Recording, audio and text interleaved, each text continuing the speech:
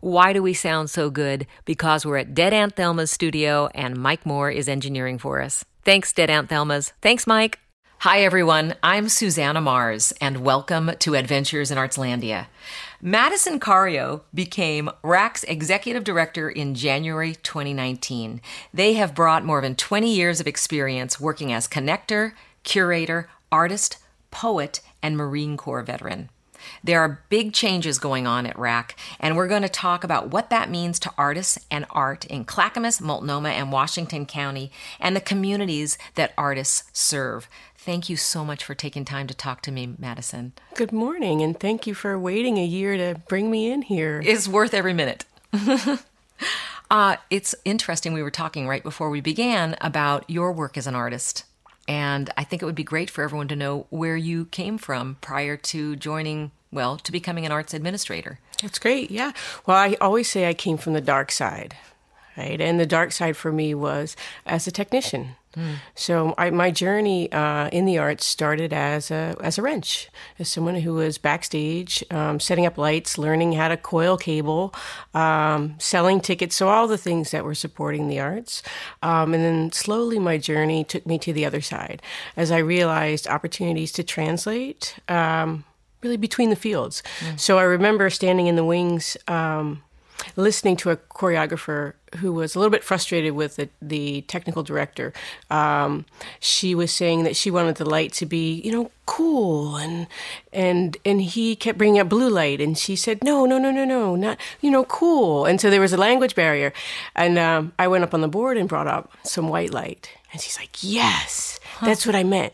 So understanding and being able to translate different languages. So then I got really excited about lighting design. So I started doing that. I learned a lot along the way. And that's kind of been my journey into the arts. In what city did you begin? Oh, my goodness. I will say my beginning was in Philadelphia. Is that where you grew up? That is partially where I grew up. I kind of grew up all up and down the East Coast, but I think my heart and my formative years, I will say, were in Philadelphia. Yeah. I was really interested to see that you're a veteran of the Marine Corps, and Yes. I wondered, first of all, I wanted to thank you for your service. Yeah, thank you. And in what way did you serve? I that's another funny story. Again, that's like being an artist and having these wiggly lines. I had dropped out of college because I wasn't happy with the school that I was in. I wasn't sure what I wanted to do, and I returned to New York and was working in publishing, and wasn't really happy with that either, because I'm a secret writer, which we'll get to in a little bit. And I wanted to study language, and I heard that the Marine Corps, actually the U.S. services in general, have the best language development programs available. So interesting, because I was telling you I had done a State Department trip this last year, and we learned that from many of the people we work with there, too. And it is in beautiful Monterey Bay, California. Oh, gorgeous. Yes. So I was very excited. And also because I had to work my way through college. So this was an opportunity, they will pay for college when you get out. And it looked great. So I signed up. And because I tested so high on the entrance exam in math, they placed me in electrical engineering. Yes, language, electrical engineering. Their argument, because I was a little upset at that point, as you can imagine, was that, it's still within communications. And we said we would give you something within the field of communications. So instead of the lovely Monterey Bay, California, learning languages, I was in the Mojave Desert in 29 Palms, California, learning electrical engineering. Oh, my gosh. And it was quite a journey. I bet. It was lovely, though. I will say that first of all, having been told that, as many of us are growing up, that math is not going to be your thing, don't worry about it. And then to have tested so high in that, and to struggle with that, and then come out on the other side and realize that I actually really do enjoy that part of things. So, and I think that then fed into my career. So as a lighting designer and electrician, it became really helpful to know circuitry. Well, and it's interesting too, big picture, right? The way you're obviously able to merge things and that's pretty interesting. And I think it's really important because for artists, we were talking about this before we started this morning, but it is the gig economy. How do we make sense of the multiple experiences we've had over our life and go, oh, this is actually connected to that? Really interesting story about being a veteran is that it wasn't until I accidentally wrote a play that I realized that I had disconnected my military service from the arts community. So I'll back up and tell the story a little bit. I walked into the Wilma Theater one Sunday afternoon looking for the director to catch up with her. And there was a group doing a writing exercise. And she said, come on over and join us. I was like, nah, I'm just here to say hi. And as it turns out, it wasn't just a group. It was a group with Paula Vogel. Oh yes, exactly, sitting there. And I stayed. And so that's how I accidentally wrote a play. But part of that staying, Paula was in town to write a piece, and it was a piece about a Marine returning from war. And so as a Marine, it was interesting to be a part of that process as both a writer and a dramaturg, right? So being helpful. And then I didn't realize until I was in the room that no one in Philadelphia knew that I was a veteran, because I had never allowed those two worlds to cross. It just never crossed my mind. And so being a part of that process, one, I got to write a play, got to hang out with Paula Vogel, which really changed my life. Dream date. And I got to come together as a whole being. So this writer who was also a part of me that was kind of hidden, because I was a technician and a production manager and a TD, and the veteran, which also was hidden on some level, all came out in one room and in one story. That is so fascinating. I love that story for many reasons, but to realize that we as humans have so many beautiful facets that are sometimes down in the depths. Yeah. You know?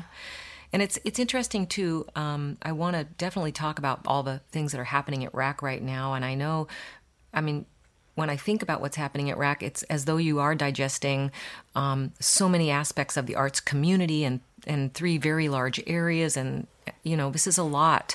And, recently there's been a layoff of 15 workers, and there will be a rehire and a restructuring. I was wondering if maybe we could start off with a description from you about what RAC is and what they can do for our community. Yeah, that's great. Thank you for asking that. Yeah. I'll start with the magic. So the magic is how RAC does the work that it does. Most folks know RAC based on where their entry point is. So if you've received a grant from RAC, then we make grants. If you are, a muralist, or you are do public art, then you know that arm. If you're in arts education or a teaching artist, then you know about our arts education and our Right Brain initiative. So I've found that we have very siloed avenues for understanding what RAC does. And in fact, we should probably say Regional Arts and Culture Council. Exactly. Which I think I always say RAC because I'm very familiar with I'm familiar with some parts of it. Like you said earlier, it's that various parts of the RAC personality that some of us don't know the whole thing. That's right. And so RAC was very much like me. It had very different pieces and parts that were all amazing, but weren't necessarily in conversation, and what happens when you bring those things together. So the story for me was to come and understand, what are all these pieces and parts? What are the programs? How do they work? Who are the people behind it? And then to also really dig it in a little bit deeper, because it really is not what RAC does that makes it special. It's how they do it. Yes. So grant making, sure. Lots of people do grant making, but it is how RAC, the intentionality, the focus, the community base, the thoughtfulness in that where there's magic. Same thing for the public art and obviously for the arts education program, supporting the Arts Access Education Fund and the Right Brain Initiative is that's that how. How do we care about our community? So a lot of the journey for this organization will be raising up that how and not just the what, because the how is where the impact is. The how is where we come together and where we intersect. So that has been the journey for me of this past year to understand that. What is that? It's so interesting, too, because when I think about art and education and art in general, I continue to try to ask myself, how do I express to other people who are not artists or in the art community how important art is for our community? And what's your elevator speech on that? Well, if there is such a thing. There are so many elevator speeches. I will say for Portland. For a tall building. A very tall building. Okay. So for a very tall building, I think that one of the things I think about when I think about a great city or a great place to live, what I look for is food, good food, good people, right? Good energy. It's great to have nature, but art. I can't imagine a city or a town anywhere that doesn't have those four things that feels like a good and healthy place. So at the real essence, I think it's essential for us to be happy, healthy, and connected. And then there's lots and lots of ways to do that and lots of different kinds of art. What I find in Portland is such a diversity of form. And I'm curious about how do we support even more. So I was just in San Diego, which is you hail from San Diego, yes? Well, I went to school there. Okay, great. And that was my first experience in San Diego. And I experienced Balboa Park, which is gorgeous, and all the art there. And then I walked along the beach, and the folks who do those amazing sandcastles. And I thought, what? Sandcastles, chalk art, which is also big in San Diego. These are these temporal forms. This is art too. This is magic. Like, how many people does this touch and make them smile? And again, so what can we do as a regional Arts and Culture Council to support moving further out in terms of different art forms and making sure that we are providing access to that everyday joy? Yeah, I get that, because I feel as though we're in this head down culture right now, which is looking down at the phone, and what came to mind immediately when you said that was just the little tickle that you get when you see someone made a pretty picture on the wall, right? That's just a little tickly thing that helps us kind of lift out of that head down culture. Right. Well, and that's why chalk art is great, because you're already head down and there's something on the sidewalk. I found in Atlanta, one of the things that was really successful for a tech community in the Georgia Tech, the university, was miniatures. So we commissioned artists to make teeny tiny houses and scenes and place them in odd places, like around lampposts and next to, like, on ledges at bus stops. And you would miss them. Most people would miss them, but then when you did see them, there was this magic sparkle, and you then started looking for them. So you started looking for art. You started looking for those, I like to call them art bubbles, those moments of like, oh, yes, right? That exhale. And so that's what I think art at a basic level can do in terms of just interrupting our daily pathways so that we can breathe. So with this restructure, and I know 15 people being laid off is a big deal, and they're part of your family. You've been working with them. You talked about the how. And so how did you come to this layoff and the process now of potentially rehiring some of these people with new job descriptions?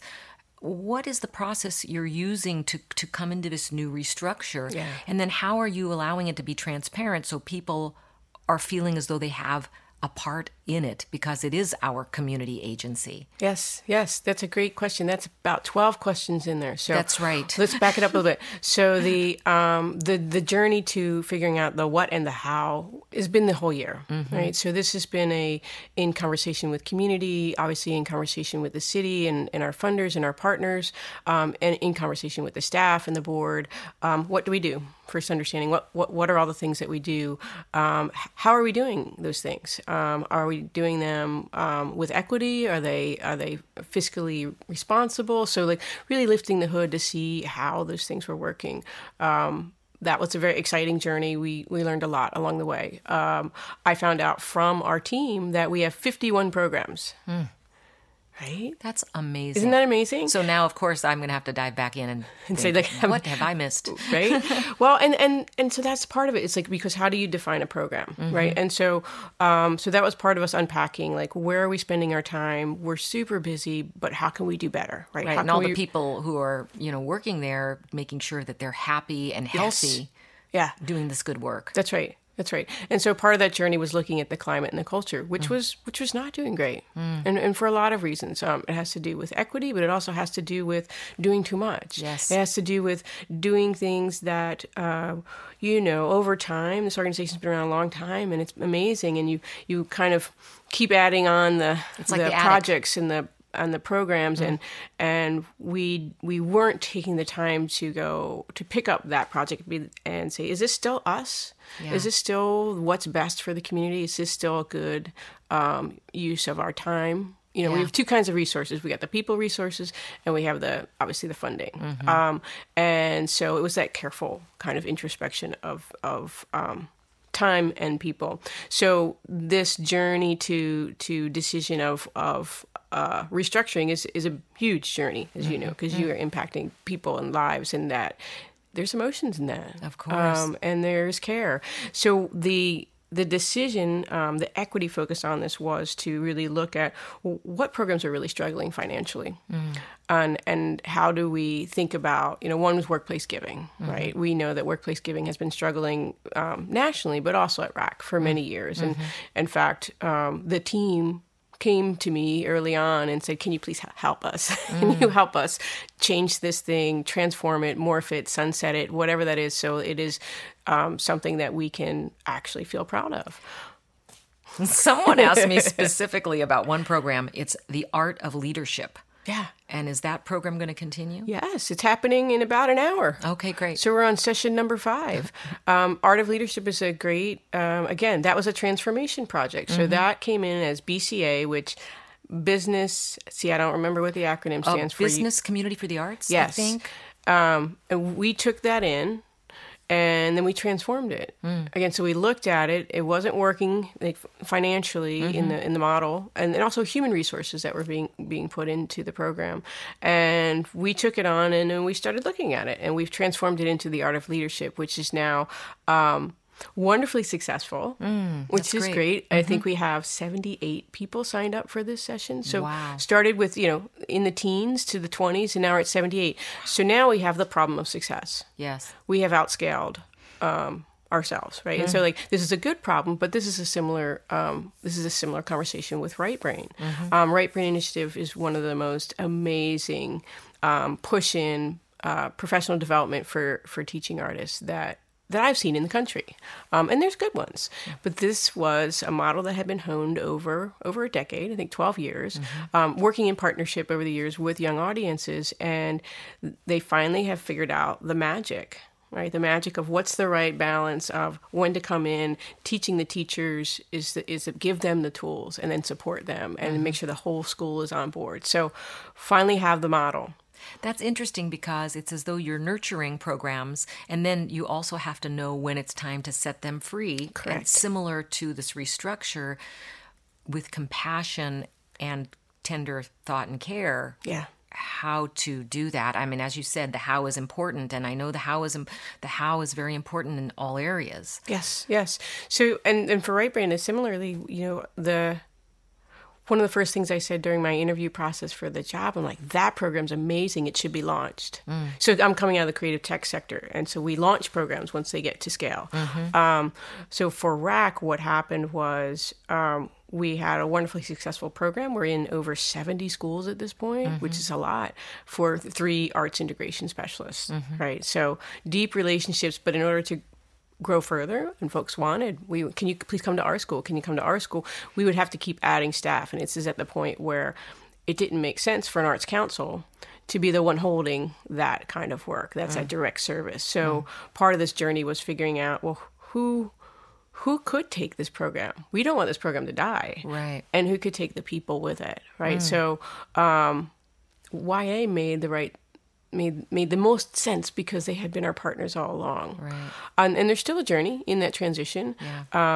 How are you taking care of the people who have been laid off and helping them pave the way to either a new career path or a new place of employment or coming back to Regional Arts and Culture Council? Yeah, great question. So for Right Brain, part of the conversations with the young audiences is that they have an opportunity to continue their work, but under the umbrella of young audiences. So I'm very excited about that. we'll see what happens there. For our for those who are impacted by the layoffs, what our goal is in what we're doing is to have a preference for those employees or recent employees and our current employees to have preference in the hiring. So as positions are going up, we're holding it internal only first. Oh, okay. So that's an important part of how we're doing and caring for. And they're different positions because we let entire programs go. Mm-hmm. So there's different skill sets. I am encouraged by the number of internal and impacted staff who are applying. Oh, great. So that feels good. Mm-hmm. And yeah, so that's one part of that care, right? Mm-hmm. It is never easy, and this is not taken lightly. Yes. But we did need to focus in on our core areas and then do the two things that I feel an arts council are uniquely positioned to do, and that is fundraising for the region, growing that resource pie, and also advocacy for all the things, not just for artists, but for arts education, for a kind of way of living, for supporting this gig economy maybe a little bit differently. Speaking of, actually, I wanted to get back a little bit to artists because we're going to run out of time. It's so much fun talking to you about these things.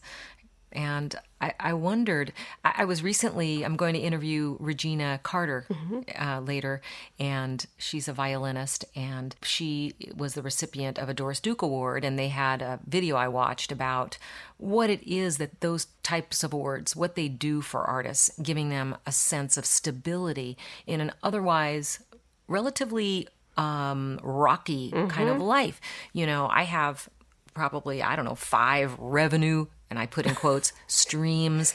I'm always working on lots of projects. That's how artists run. Mm-hmm. So how do you see, what would be your beautiful vision of the life of an artist in a secure world that our culture could give them? Yeah, that's such a great question. It's a visionary question. So I would say there's a whole bunch of things. One is acknowledging that this idea of revenue streams is actually healthy, right? But how do we make it easier? Mm-hmm. So what can we share? So you think about models like WeWork. Where are you working too hard to manage your schedule? Or like, what are the resources that maybe an arts council has that would help our, not even just individual artists, but smaller arts organizations and even some of the larger ones, build capacity, right? So is it space? Do you need a place to sit on Thursdays? Is it, you need some help with, HR? Or an intern, right? Health insurance. Insurance, yes. So like, what are those opportunities? And I think so part of for us as we restructure is like, do less, do it better, and then what? Like, what else can we do to support this kind of gig economy in this community? And I think moving forward, I want to think about intentional investment over time. So Doris Duke Awards are fantastic. They're transformational. Mm-hmm. They are huge buckets of money, and they are unrestricted. Mm-hmm. You can pay your mortgage. You can, do whatever you want to do with that. And that is really helpful because it allows artists a chance to dream. Mm-hmm. So a lot of the shifts that RAC has done over the past couple of years before I got here is shifting funding and some intentionally towards individual artists and smaller emerging collectives, whether they're 501c3s or not. Also understanding that the 501c3 model is challenging. It may not be the model of the future for all of us, right? And so how do we make sure we get money into that area? So that's been an intentional focus of RAC and one we want to grow. And we have a fellowship program that we would love to, quadruple in size and dollars, because it is those transformational gifts. But those are so few. The Duke Awards, I think there's 12, right? Right. So MacArthur. 12 at MacArthur. Like, how do we do even more? And I think this idea of investment, I like to think about wealth building. Where does that come in for artists? Yes. And the other piece is really fundraising, and just because I know there's a lot of anxiety around job stability, but also fundraising. When an arts council goes out and fundraises, it might feel like, hey, wait a minute, are you going to take money from the very community that you're supposed to be supporting? Yes. And so just to be really clear, like, no, there are things that the arts council can apply for that doesn't make sense for, or an individual organization would not be able to apply for. So what are those big platform things that we can do that will raise up the whole boat. We need more money in the system. Yeah. I will also say that Portland has a lot. Having just come from a meeting with the 60 largest cities and the MEs around the country, they are in awe of our Arts Access Education Fund. How did you do that? They ask. Now, we know we have some problems with it, but they don't even have it. Right. So to have teachers in K through 5 in Portland, that it's not everywhere. We can push out further, but what an amazing thing to have that's consistent and that is working. And also, I think the other piece is the 2%. Both Multnomah and the city of Portland have this support for public art that doesn't get value engineered out like it does in other cities. So that is a substantial commitment to the arts, that we have these two things that other cities would love to have just one of. Yeah. So like I try to keep that national perspective and come at things with a place of thinking that we have an abundance, and how do we recognize that, celebrate that, and then again, I'm always about what else can we do to grow the pie. Yeah, it's so interesting because I've thought about this a long time, and I've been working here as an artist for a long time about how to continue to communicate to businesses, and we have plenty of big art businesses, agencies that are making big projects that could employ artists in our city. And certainly, I think every business would benefit from hiring an artist, but that requires flexibility because artists also have other things that they're doing, and how to promote this idea that having an artist in your midst is going to lift your boat. 100%, I believe that. Yes. I think it's just going to take time. Yeah. Time, and we're going to take a few brave souls who are going to be early adopters. This is the work of ideas like having an artist on retainer, because there are creative emergencies where you need a person that thinks differently at the table. There is an idea that we could have a cultural policy that says that maybe artists are a part of every bureau, that there's not one poet laureate or a creative laureate, that there is an artist who is employed, at least part-time, to be in the room during planning conversations and things like that. It will change the way we think about things. 100%. What came to mind immediately was Department of Corrections, or every governmental organization in our city, just to have a poet start the day with a poem, or just to kind of soften the edges of so many of these conversations that right now, and especially in our world today, feel very cut and dry, black and white. And I just always feel that art has that ability to soften the edges of these conversations and allow for more communication. Yeah, art gets in the spaces in between, right? And this is the thing that can connect us. And also recognizing that artists don't even have to come and perform. By their embodied experience, they're going to change the nature of the conversation. So I think about, we build buildings, and then we put public art in them, which is great. But then we realized that we didn't actually build it for people.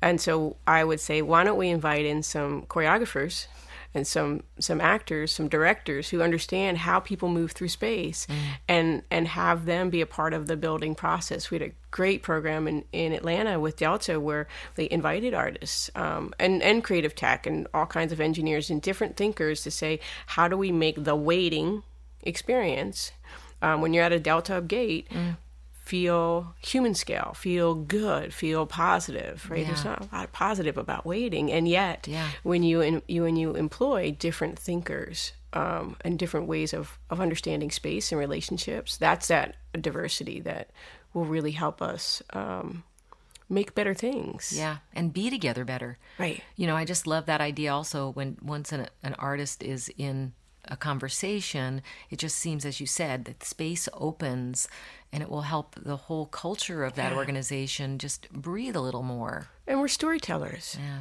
Right, and I think that's important. I met with the city auditors, and in a room full of audits and it's lovely numbers. And I'm a numbers nerd as well.